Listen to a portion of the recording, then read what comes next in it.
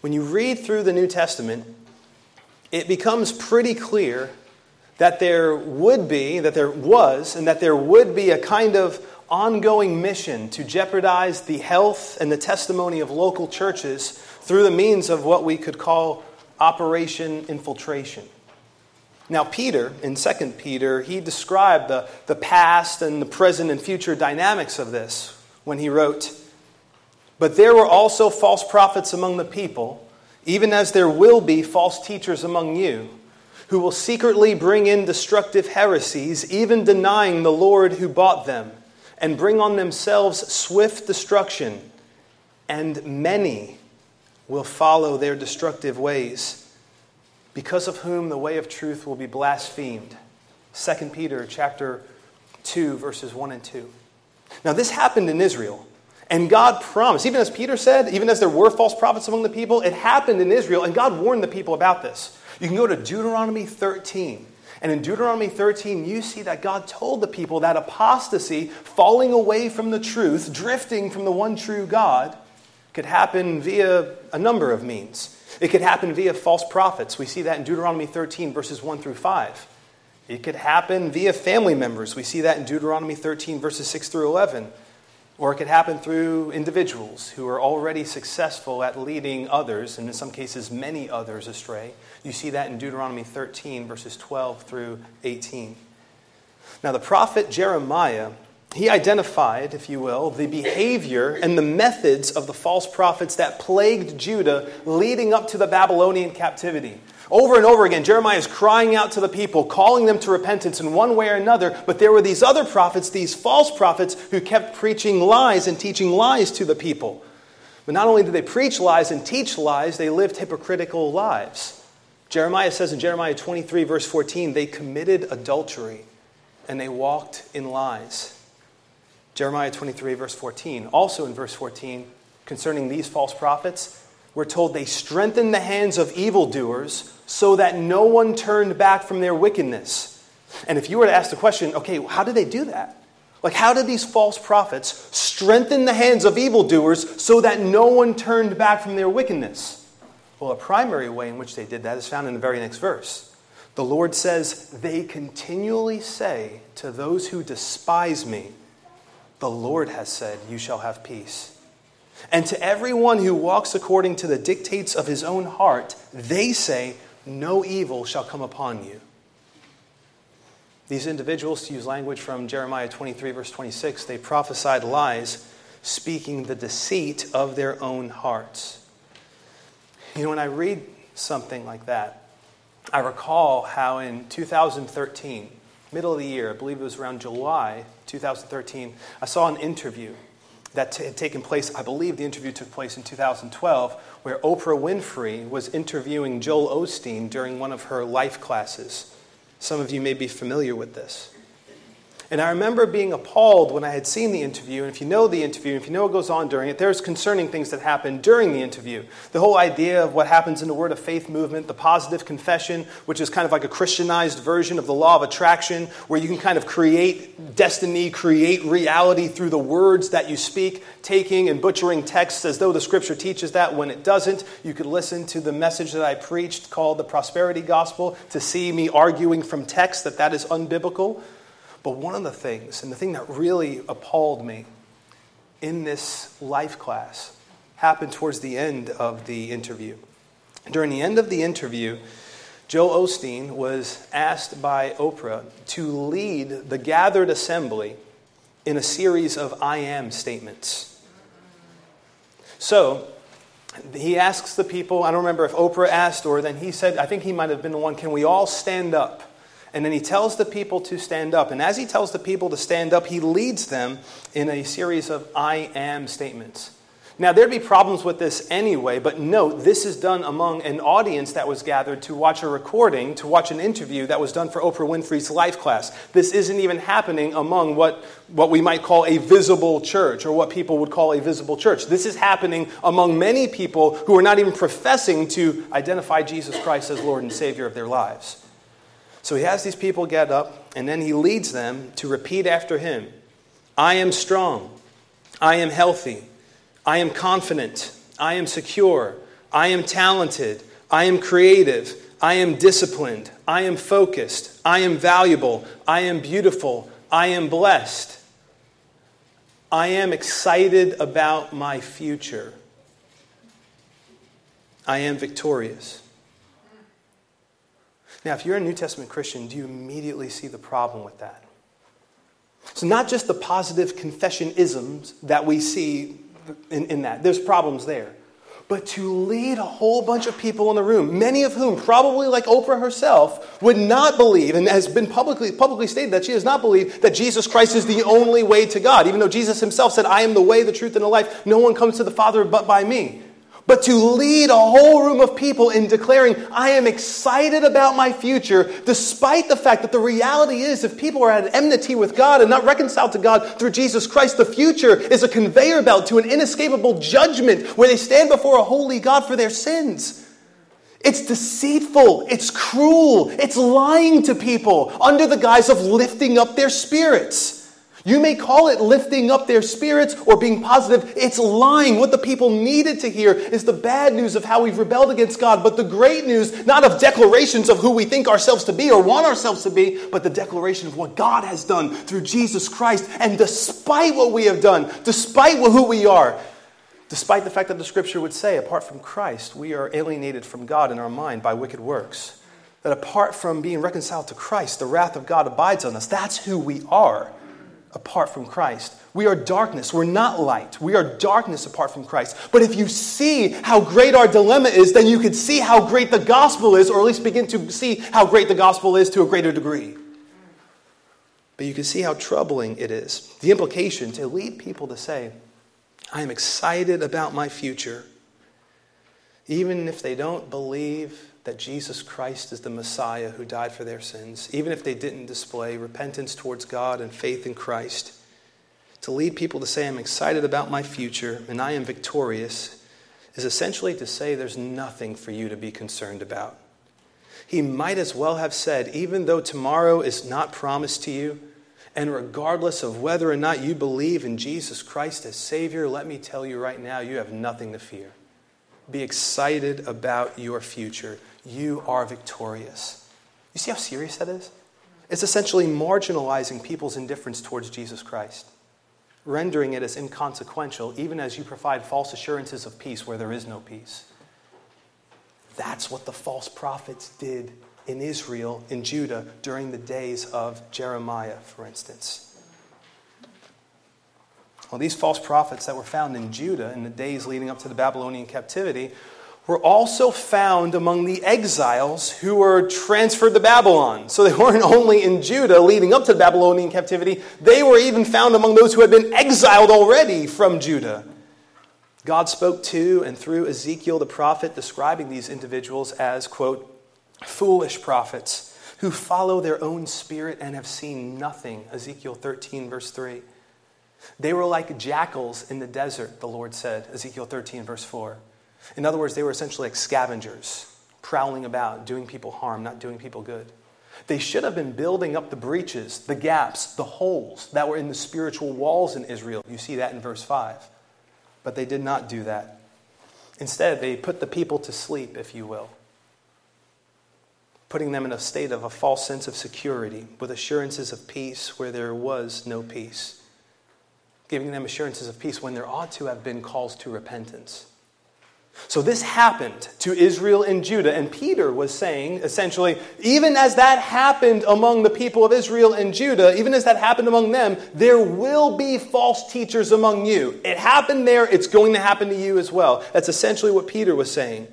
Peter proceeded to do essentially what Jude did in his epistle, describe the false teachers as well as the methods they use, their behaviors, the behaviors they exhibit to the end, and this is the idea, to the end, that the people of God might recognize wolves among the sheep. That's a big reason why Jude was doing what Jude did and Peter was doing what Peter did.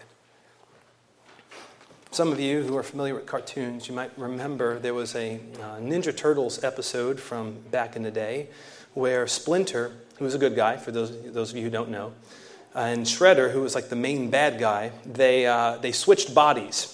having been in an inopportune position to be in machines that did that kind of thing. It was kind of a common thing that happened in 80s and 90s cartoons. If you were in that kind of machine, that kind of thing could happen. Well, when both of them came to, both of them saw that this could be an opportunity, in Splinter's case, to do some good, in Shredder's case, to do some bad. Because don't forget, Shredder's now in the body of Splinter, who was the sensei of the Ninja Turtles. So he has this idea, this is going to be great. Now I could infiltrate the turtles from the inside. I can destroy them from within. But what happens as the episode goes along, what happens is that the turtles say, that looks like Splinter. I mean, it looks like Splinter, it sounds like Splinter, but he's not acting like Splinter. You know who he's acting like? He's acting like Shredder. So essentially, Operation Infiltration got stopped because they recognized the behavioral patterns of Shredder being shown in Splinter. So even though Splinter looked like Splinter, he wasn't really Splinter, he was Shredder. And that's kind of a point of what's happening here in Jude's epistle in 2 Peter. You have to know the behaviors. So even if you have a wolf in sheep's clothing, you could say, I know you might look like a sheep. You might, even kind of sound like a sheep sometimes. But a lot of things you're saying are things that wolves would say. A lot of the ways you're acting, a lot of the ways you're living, that's a way a wolf would act and live. You need to know that kind of thing. See, if you don't understand what characterizes apostates, then you won't understand why you should stay miles away from them. If you don't realize how serious apostasy is, you'll think, I'll chew the meat and I'll spit out the bones without realizing there's no meat to chew. And what you perceive to be meat is actually a toxic fake substitute. And then what happens is if you see enough of this kind of thing, if you're under the teaching of these kind of individuals, you can adopt some of their ways without even realizing it.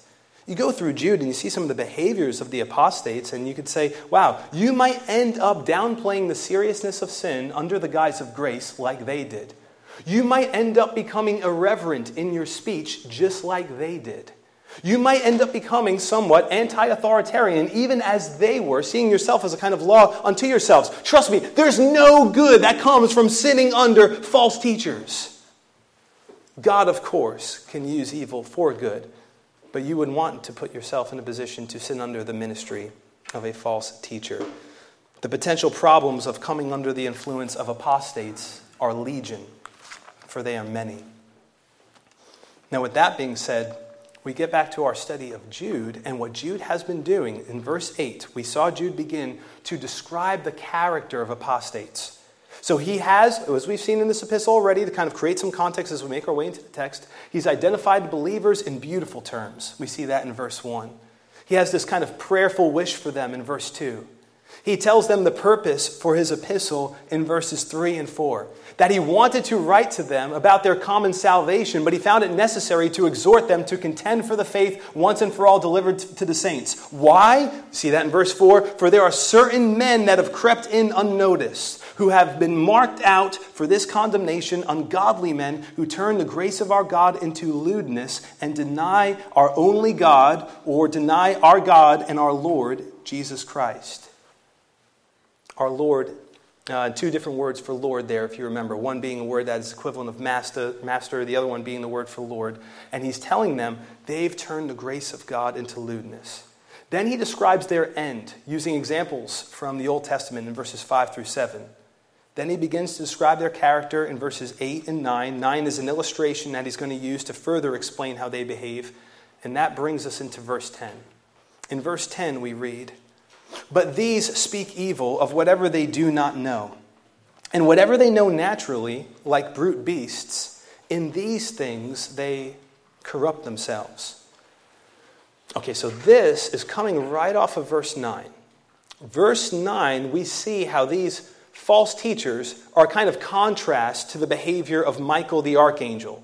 In contrast to Michael the archangel, who despite knowing the evil of the devil, as well as the wickedness of his actions, he did not bring a judgment against the devil, nor did he communicate any kind of reviling speech, but instead he looked to the sovereign Lord to judge Satan, and he exercised his speech in a careful way, perhaps even being influenced by Zechariah chapter 3, and he says, "The Lord rebuke you." But these, however, in contrast to Michael in verse 9, these speak evil of whatever they do not know. so they could slander and they could make judgments about things that they didn't even know about, namely, in the context, angelic beings. They could do that. Such was their arrogance, even though Michael, an angel himself, an archangel at that, would not dare to bring a reviling judgment against another angelic being. So you might say these apostates, they let the words fly. They are sinking ships that have loose lips. They were ill-acquainted with spiritual things, such as angels and whatever other things of God that they reviled or blasphemed or slandered. But that didn't stop them from spewing their pseudo-spiritual insight. It didn't matter that they didn't really know about it, but they spoke with authority as though they did. As we're told later in Jude's epistle, we're told a little bit later on in verse 19, that they lacked the Spirit. And we know, according to Romans, that if anyone does not have the Spirit of God, he does not belong to God. These men were, to use language from 1 Corinthians chapter 2, verse 14, natural men who did not comprehend or understand the things of the Spirit. But again, that didn't stop them from speaking arrogantly or brashly or slanderously against such things. See the irony. The irony is that they were ones who claimed to really be in the know, that they had astute spiritual knowledge, when in reality they were ignorant. So here, to apply this to us, just by way of a quick kind of extended application, here we see a problem that shouldn't accompany Christians. Speaking arrogantly about things that we don't know about. Christians shouldn't speak arrogantly, period. You look at Luke chapter 18, verses 9 through 14. You look at Philippians chapter 2, verse 3. Proverbs 8, verse 13. Proverbs 16, 5. All of those texts are reasons to avoid being arrogant, condescending. But we also shouldn't speak confidently of things that we don't know about. To do such is to exemplify the behavior of apostates, not saints. But they would speak about things that they did not know. And Jude wrote, he goes on to write, and whatever they know naturally, like brute beasts, in these things they corrupt themselves. So Jude is saying they did know some things, but what they knew was essentially the power of physical appetites. And they knew these things like brute beasts, who give themselves over to instinct, to appetites, not exercising rationality, if you will. That's a kind of contrast that you often see. The contrast, as one commentator noted, between rationality and between the kind of instinct, carnality-driven behavior. They think animalistically as opposed to sensibly. They have physical wants, physical desires, and they seek to satiate them. And in satiating those desires, they end up corrupting themselves. They act with what one commentator called brutish sensuality, essentially like an animal in heat, engaging in immorality, to reference back to Jude verse 7. They knew the power of physical appetites. They understood that, and they gave themselves over to such things. Now, as a quick aside, just to be clear, let me ask the question, are physical desires evil? Well, it depends. Some could be, but not all are necessarily.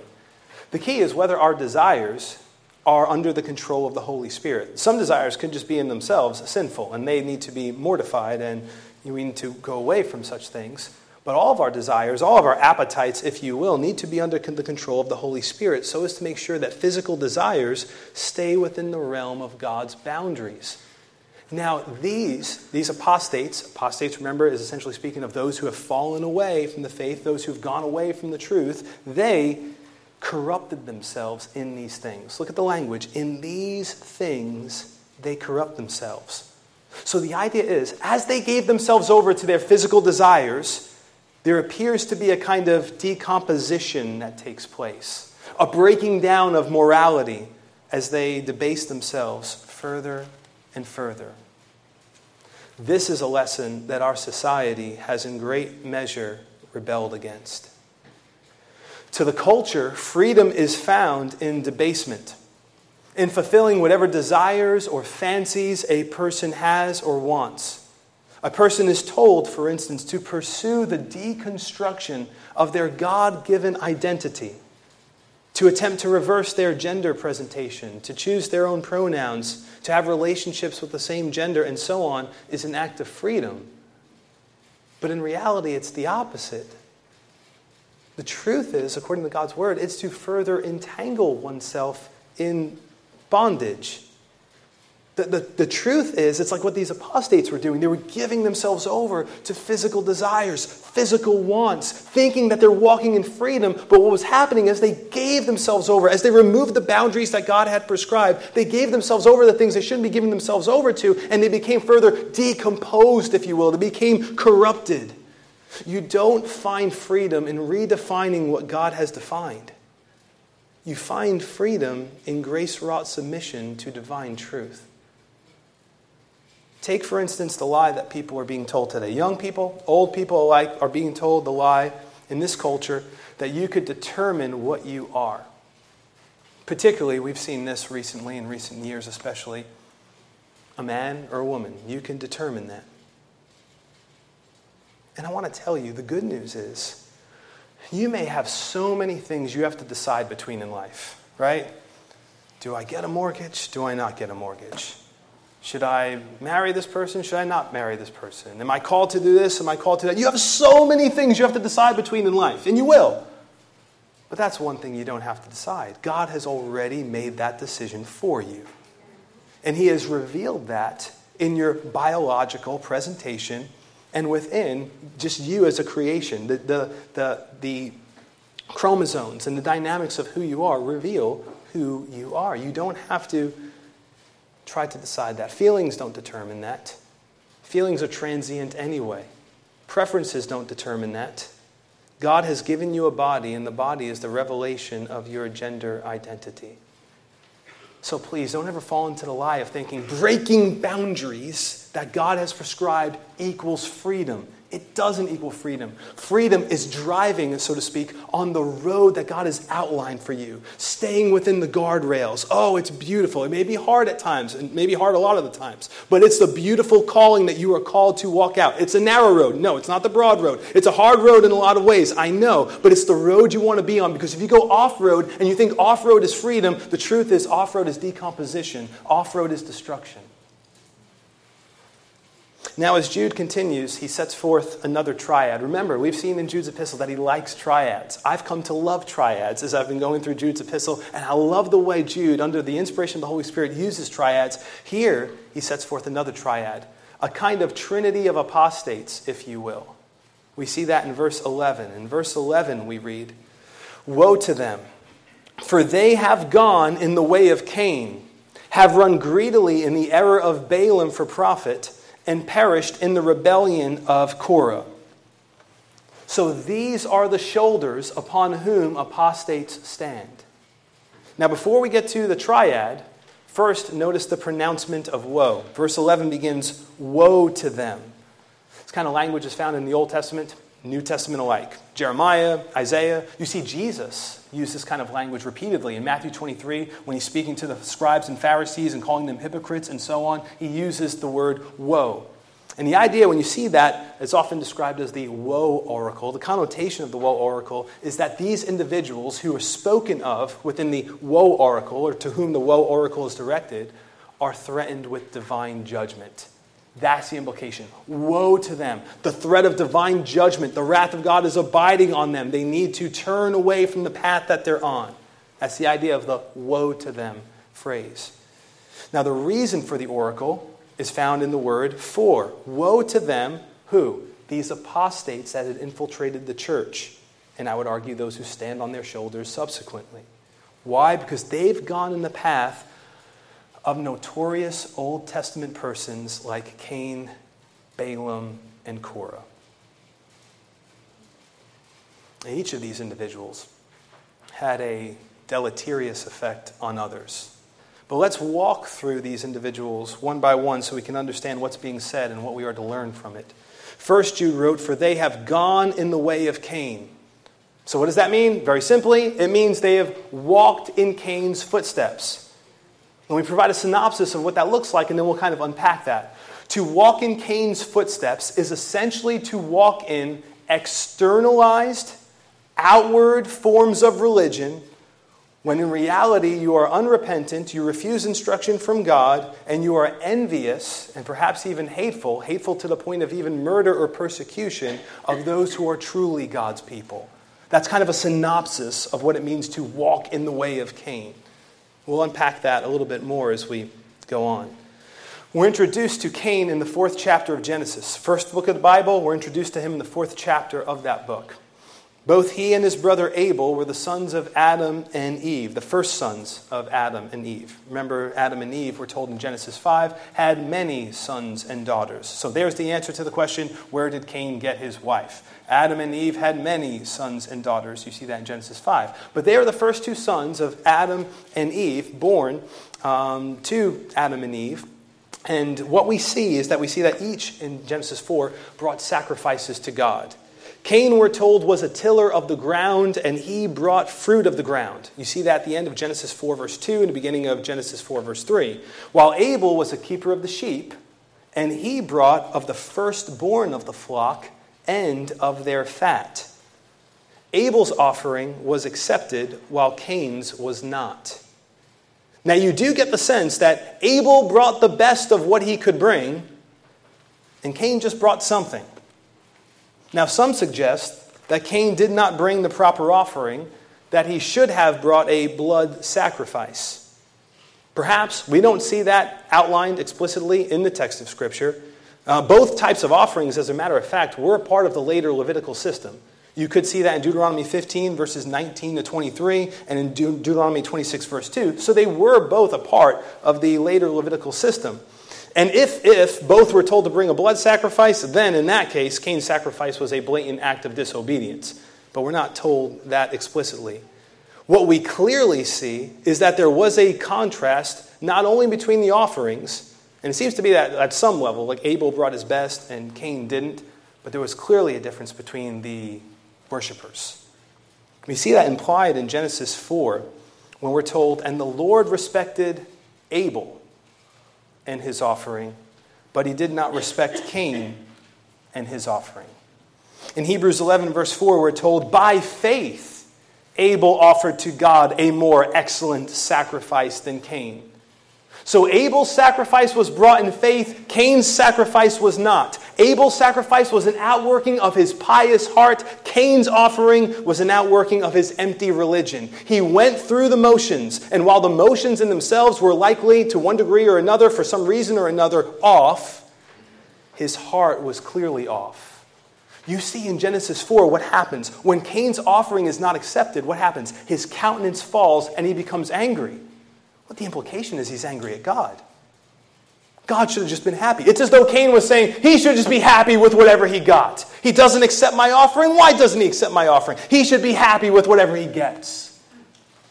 His countenance fell. God graciously confronted him. Told him that sin was crouching at the door, desiring to have him, desiring to rule over him, that he should rule over it. But instead, Cain was ruled by it. He was angry with God, and while not accepting his offering, as though God should have just been happy with whatever offering he got, A. B, he despised correction and instruction. God spoke to him. God corrected him graciously. And he just didn't hear it. I would imagine, I can't say this for sure, but I would imagine that there was some level of hatred that he felt towards God, but God was out of his reach. Right? He couldn't punch God, right? His arms are too short to box with God, as that old saying goes, right? So what does he do?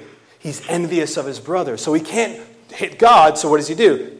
Turns his eye upon Abel, a true worshiper of God.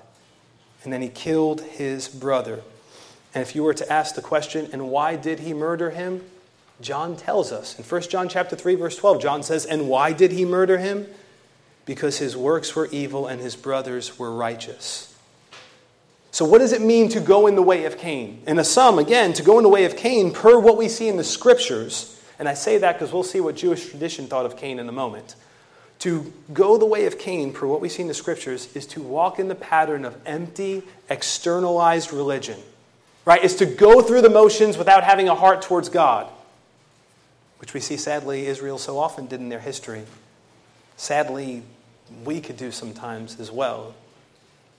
But to walk in the pattern of Cain is to walk in the unrepentant pattern of empty, externalized religion, mingled together with an unrepentant heart, envy, hate, and even persecution of those who are truly in the faith and truly righteous by faith. That's what it means to go the way of Cain. Now, beyond the scripture, Cain had a reputation that was pretty repugnant as well. The Jewish historian Josephus, quoted in one commentary, he's referenced as saying, he incited to luxury and pillage all whom he met and became their instructor in evil practices. That's essentially what the apostates did. Peter Davids references the writing of Philo, and he goes on to say, thus Cain, as understood in Jewish tradition, became a good picture of the activities of the false teachers. So Cain's way is a reminder to us of a road that we must not travel. But conversely, it's also a reminder to us of a road that we must travel. In 1 John chapter 3, I'm going to read from verse 11 in the first half of 12. John writes this, for this is the message that you heard from the beginning, that we should love one another, not as Cain, who was of the wicked one and murdered his brother. See, your way, my way, is to be the opposite of the way of Cain. Cain was jealous of his brother. He was jealous of his brother's righteousness. In this local church, and by God's grace among Christians, we are to rejoice in the righteousness that we see exhibited in other believers' lives. You know, this isn't like some competition. This isn't like the PGA Tour where we're like all playing the same golf course and we look up on the leaderboard and like, all right, who's in first right now? Who's got the best score? Oh, okay, Elder Joe's doing pretty well. All right, let's see who's going to move up and take him over. You don't do that in the Christian life. You rejoice. If you see godliness in brothers and sisters, if you see people who are stronger than you in areas, it's a good thing. You know, unless you're like woefully, unrepentantly sinful in an area, you're like, they're better than me in that area, and I need to repent. I'm not talking about that. I'm just talking about seeing people growing in godliness. It's a beautiful thing. You rejoice in that, and then you're encouraged in godliness by that. You don't become envious. If God has blessed somebody or used somebody in a great way, if God's given them, more influence, let's say, to lead people to Christ or influence in their family or whatever, you don't become envious. You rejoice in the way that God is using them. God's sovereign over all. It's the body of Christ. He is the head. So you don't say, I don't like the way the head is using the body. You rejoice in the way in which the head is using the body. And you don't seek to hurt your brother or sister. You want to love your brother and sister, not as Cain. Remember those words that he said to the Lord, am I my brother's keeper? And we understand from a Christian perspective that there's a sense in which we are to be our brothers and sisters' keeper. Not in the ultimate sense. There's one who is that in the ultimate sense. The one who truly, in the most ultimate, perfect way, did not go in the way of Cain, the Lord Jesus Christ. He is the one who didn't slay his brethren. He laid his life down so that we could become his brethren. And he is truly the keeper of all of his brethren. He keeps all of his people to the end. So you don't want to go in the way of Cain. You want to walk in the way of Christ. And to walk in the way of Christ is to love one another. It's to rejoice in the good work that you see happening in other believers' lives. You celebrate the godliness you see. Well, Jude goes on to reference how the apostates also not only walked in the way of Cain, but then he goes on, second half of verse 11, they have run greedily in the error of Balaam for profit. Greedily in the error of Balaam for profit. Now, the story of Balaam is a rather interesting one. You see that in Numbers chapter 22 through 24. You see a little bit of the outworking of the story in Numbers 25, and then you see it a little bit more in Numbers 31. And he's referenced a few times in the Old Testament outside of that. New Testament as well, but we'll get there in a moment. The story, I will give you kind of a synopsis of it. It takes place post-Exodus. So during the Israelite journey and wandering in the wilderness, Israel, after defeating the Amorites, they approached the land of Moab.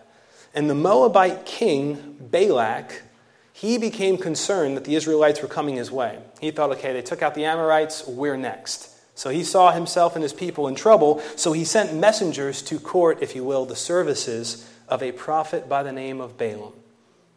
And again, it's a very interesting account. The elders of Moab, they depart with the diviner's fee. They're going to offer Balaam some money to do something for them. You see that in Numbers 22, verse 7. They offer Balaam essentially a job opportunity. Balaam extends to them lodging, and he took the night to seek God in prayer because they wanted, ultimately, Balaam to curse Israel. They thought maybe that's the way we can stop Israel. We can have Balaam curse Israel, have God essentially curse Israel through Balaam. So he goes to God in prayer, and he gets a clear answer from God. This is important. If you're going to understand the story of Balaam rightly, you got to understand this part of it. Because he gets a clear answer from God. In Numbers 22, verse 12, God told him, "You shall not go with them. You shall not curse these people, for they are blessed." You shall not curse the people, for they are blessed. So word gets to Balak eventually that Balaam refused the offer, so he decides to kind of sweeten the pot, if you will. So he sends back men and an entourage that's even more grand than whoever came the first time around, and basically gives the equivalent of a kind of blank check that he would honor Balaam if Balaam would do what he wanted him to do. Now, what should Balaam's answer have been? No. If you offer me more stuff and more honor, it doesn't change the fact that I can't do what Yahweh told me not to do. Simply, that's it. But he doesn't do that. He goes, "I'll pray about it." You see the problem? You don't need to pray about that. God had made his will abundantly clear. This is key to understanding a story that happens in 1 Kings as well, between a man of God and a prophet there, but I'll save that for maybe another day. So anyway, he goes to God in prayer, and God had told him no in no uncertain terms, but he had his own will, and he was set upon it, so God gave him over to it, telling him to go. You see that in Numbers 22, verse 20. And God, doubtless knowing the sinful motives of Balaam's heart, you could reference Numbers 22, verse 32, was angry when Balaam went. Verse 22 of that same chapter. Now, there's plenty more that could be said about Balaam. There are more ways than one that we could be tempted to walk in the unrighteous footsteps of Balaam. Refusing warnings that God has placed in our way as we are on the way to commit some kind of sin would be to walk in the path of Balaam. That's what Balaam did. Even though there was an angel on the road and even though a donkey spoke to him, he still went about his business in doing what God had told him not to do. You could walk in the way of Balaam if you tell God, "I'm sorry, I have sinned," even as you press forward to commit more sins. Numbers 22, verse 34. You could encourage people in sexual immorality, even as Balaam, who, when he couldn't curse the children of Israel, he taught Balak to put a stumbling block before the children of Israel, to eat things sacrificed to idols, and to commit sexual immorality. Jesus said that there were people in Pergamos that were doing this kind of thing. It's language that basically comes from that text, Revelation chapter 2, verse 14. But the way in which Jude states that the apostates patterned themselves after Baal, it was in that they ran greedily in the error of Balaam for profit. So money was what was driving him. These men, like Balaam, were willing to sin and lead others into sin for money. Now, this suggests, creating a little context of Jude's day, this suggests that these apostates, at least many of them, had a teaching role. That they were false teachers, not just people within the assembly that were doing harm to the assembly, but at least some of them were in a position to teach others. Maybe they posed themselves as traveling ministers, and that's how they crept in unawares, posing themselves as sound doctrine-believing brothers and sisters, and they got welcomed into the assembly, did a little bit of teaching here and there, were supported financially, and then began to spew subversively their false doctrine. The love of money is a mark of false teachers. The love of money is a mark of false teachers. The love of money even marked the Pharisees. The Pharisees. Remember, the Pharisees, we're told in Luke chapter 16, verse 14, were lovers of money. And when people love money, oftentimes they'll do anything for money. They'll sin for money, like Balaam did. He rebelled right against the will of God for the sake of money or some sort of, prestige and so on. Think of what the Pharisees did. They devoured widows' houses. Mark chapter 12, verse 40, for money. Peter wrote of false teachers who by covetousness would exploit those within the assembly through deceptive words. 2 Peter chapter 2, verse 3. He said that they have a heart trained in covetous practices. 2 Peter chapter 2, verse 14. And the text could go on and on. Look, it's not surprising. I think we know this, but need to be reminded of this. So if you see somebody on TV who's not preaching systematically through the Word of God, is not talking about sin, is not talking about the gospel and repentance, but is talking about how you could make money if you send them money. If you sow a seed, you could reap 30, 60, 100-fold. And it seems like over and over again, no matter what you turn on, when you turn it on, it's like, yep, they're talking about money again. Oh, there's another telethon of some kind where they're raising money and he's telling me to sow a seed. And they always got kind of interesting numbers that they're using. Today we're going to use this number or that number. A mark of false teachers is a love for money, a preoccupation with. Because you end up talking about what you love. And if you are just in love with money, what money can do, the happiness money could bring, the substance that money could bring into your life, the freedom that money could provide, the doors that money could open, you're going to love it so much, you're going to want to talk about it because you just love it. And they loved it so much that they gave themselves over to sin over and over again for it. And this is important for us to know. Because you may say, I'm not a false teacher. I'm not on TV asking anybody for money. I've never told anybody to sow a seed to me or to anybody else. That's not me. But let me remind you, it's not only false teachers that can be driven by a love of money. It could be a rich person. It could be a poor person. It could be a middle-class person. And anybody, anywhere in between, being rich or poor. You don't have to be rich to love money. You could be rich and love money. You don't have to be just middle class to love money. You can be poor and love money. That's what you want. That's what you think about. That's where you put your hopes and your dreams. Become consumed by it. A Christian is to exhibit the obedience of contentment. In Hebrews 13, if you were to go through Hebrews 13, at the beginning of the chapter 13, it's kind of the concluding remarks of the writer of Hebrews. And after exhorting believers to different acts of, if you will, ordinary obedience, to let brotherly love continue, to show hospitality to one another, to entertain strangers, to remember those Christians who were imprisoned and mistreated, to walk in purity, whether one was married or single, the importance of walking in purity. We see that in Hebrews 13, verse 4. After that, in verse 5, he says this, let your conduct, and the language there implies, let your manner of life be without covetousness. Be content with such things as you have, for, here's the reason, he himself has said, I will never leave you nor forsake you. Our contentment is to be driven by a preoccupation with what we have. Better said, with who we have, as opposed to what we want and what our flesh wants. If you are a Christian, Christ is yours and you are his. And the lot that you have, our lot, is not ours by happenstance, but by design. Not by an unknown God, but by an ever-present Savior. So let me exhort you, however you can, through the application of scriptural meditation and sound doctrine, fan the flames of contentment and douse the flames of covetousness. If you were to say, George, it's just practical Christian living here. If you were to say, that sounds good. I like that. But what does that actually look like? Like, how do I do that? I'll give you some for instances. You think about what happened with Adam and Eve in the garden, right? What plunged this world into the state of fallenness that it's in? At some level, it was covetousness. At some level, it was wanting beyond what you were given.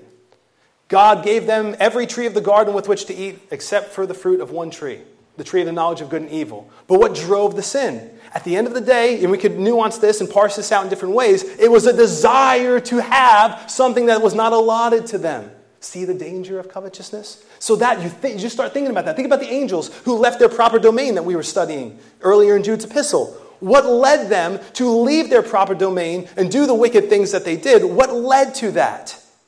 Not being content with where they were assigned to be. And what should drive our contentment? thinking about who we have.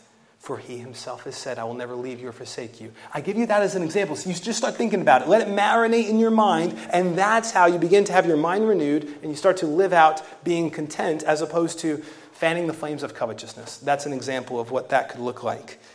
To the end that you and I might flee the patterns of apostates and be able to say like the Apostle Paul, Philippians 4 verse 11, for I have learned in whatever state I am to be content. That brings us to our last reference for today, the end of verse 11. These ones are described as those who perished in the rebellion of Korah. Perished in the rebellion of Korah.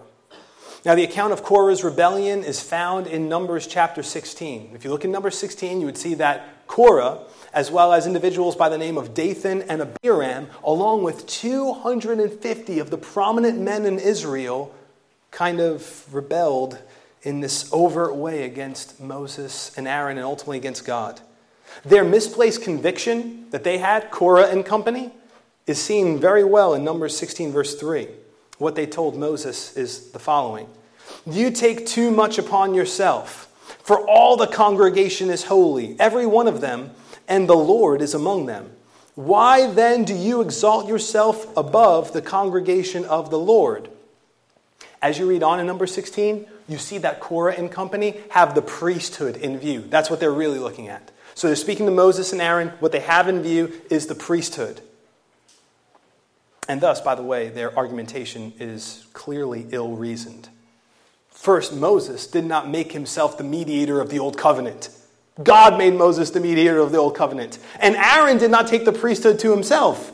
You look in Hebrews chapter 5, verse 4, you see very clearly, just to use language from that text, he was called by God. So they did not take these roles upon themselves. They were not content with the roles that were given to them. See, Korah, for instance, he was a Levite. He had a responsibility as it pertained to the tabernacle, a holy and serious responsibility, as did other Levites. But they were not part of Aaron's priestly line, so they would not be part of the priesthood. So they had this important assignment, but it wasn't enough, and they wanted more. Moses saw it, called them out on it, basically, in verses 8 through 11 of Numbers 16. So they rebelled, Korah and company, against Moses and Aaron, and they led others to do so as well. And if you remember the account, they perished in a rather unique way. There was a supernatural opening of the ground whereby he and his family, aside from his children, interestingly, if you look in Numbers 26, verse 11, you would see that. Those were swallowed into the pit. Korah, his family, and others swallowed alive into the pit, and the ground closed over them. Numbers 16, verses 31 to 33. And then the 250 prominent men of Israel who wanted the priesthood, that were told to take censers, well, they took censers and they filled them with fire.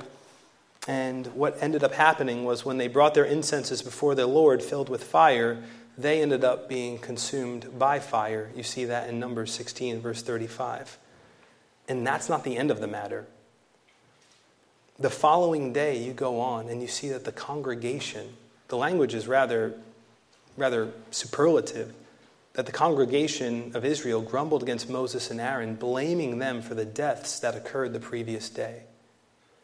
And then what happened was, that's just clear rebellion. God made it clear that he had appointed Moses and Aaron, but yet they grumbled against them continually. And then we're told that a plague broke out among the people. And it must have been swift. 14,700 people end up dying. We're told on the next day, all the congregation of the children of Israel complained against Moses and Aaron, saying, "You have killed the people of the Lord." Now it happened when the congregation had gathered against Moses and Aaron that they turned towards the tabernacle of meeting, and suddenly the cloud covered it, and the glory of the Lord appeared. Then Moses and Aaron came before the tabernacle of meeting, and the Lord spoke to Moses, saying, "Get away from among this congregation, that I may consume them in a moment." And they fell on their faces. So Moses said to Aaron, "Take a censer and put fire in it from the altar and put incense on it, and take it quickly to the congregation and make atonement for them. For wrath has gone out from the Lord. The plague has begun." Then Aaron took it as Moses commanded and ran into the midst of the assembly, and already the plague had begun among the people. So he put in the incense and made atonement for the people. And he stood between the dead and the living, so the plague was stopped. Now those who died in the plague were 14,700, besides those who died in the Korah incident. So that was what that moment looked like. But think about that. Plague has happened. The plague is happening. Aaron starts to run and offer incense. He's standing between the dead and the living.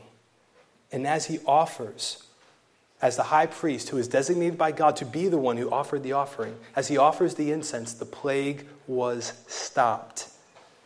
More about that in a moment as we close. The apostates of Jude's day neglected this warning, and we're told at the end of verse 11 that they perished in the rebellion of Korah. Notice the verb tense there. It's in the past tense. They perished in the rebellion of Korah. I think Thomas Schreiner is right when he notes it seems to function as a prophetic aorist, communicating the certainty of the future destruction of the opponents. They perished, as though to say it's a certain thing prophetically, of course outside of repentance. Now Jude goes on to apply further descriptions to these individuals. We see that in verses 12 through 13, but we'll end there for today. And as we end there, I want to end with these closing words. If it was a serious act of rebellion to rebel against God's appointed mediator, God's appointed high priest, although a fallen man, but nonetheless appointed by God under the old covenant, if that was serious so as to warrant a plague that came upon the people, how much more serious is it to rebel against God's appointed high priest under the new covenant, the Lord Jesus Christ? And the Lord Jesus does not offer some sort of sacrifice that provides but a temporary covering for sin. He offers himself as the once and for all sacrifice to put away our sins forever. He himself is the propitiation, the wrath-appeasing offering for our sins. So I would say, why perish in the rebellion of Korah when you could live forever as a result of the obedience of the Lord Jesus Christ? Why perish in Korah's rebellion when you could have life forever through Jesus' death and resurrection? You bow the knee to his lordship, and by his grace you don't seek to usurp it. So brethren, I just close with exhorting you by simply saying, let us by God's grace not walk in the way of Cain. Let us love one another and walk in the way of Christ. Let us not run greedily after profit, even as Balaam and the apostates did. Let us grow in the grace of being content with what we have. I think that's an important virtue to be embraced in these days in which we are living, nevertheless, what days might be coming. Let us, by the grace of God, not be like those who perished in the rebellion of Korah. Why unite ourselves to such a one when by the grace of God in this moment, if you haven't already, you could be united to Jesus Christ by the grace of God through faith in Christ and live forever. Let's close in a word of prayer. Father, we thank you for the great blessing of your instruction, Lord. Oh, Heavenly Father, thank you.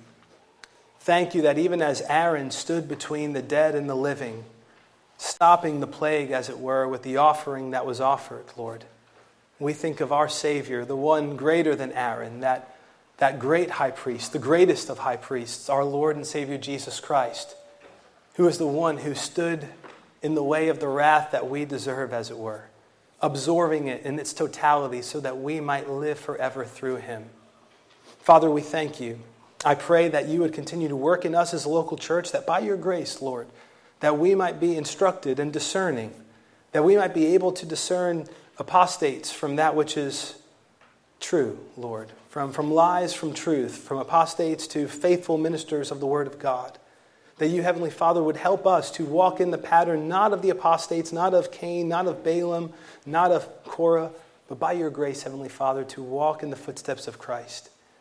And Father, we thank you because we know that we fall short of that. But nonetheless, Heavenly Father, having been forgiven and washed by the blood of your Son, we desire all the more to be conformed to his image and likeness. So would you work in us via the working of your word and by your Spirit to the end that you might be glorified and that this church might continue to be built up in its most holy faith. In Jesus' name we pray. Amen.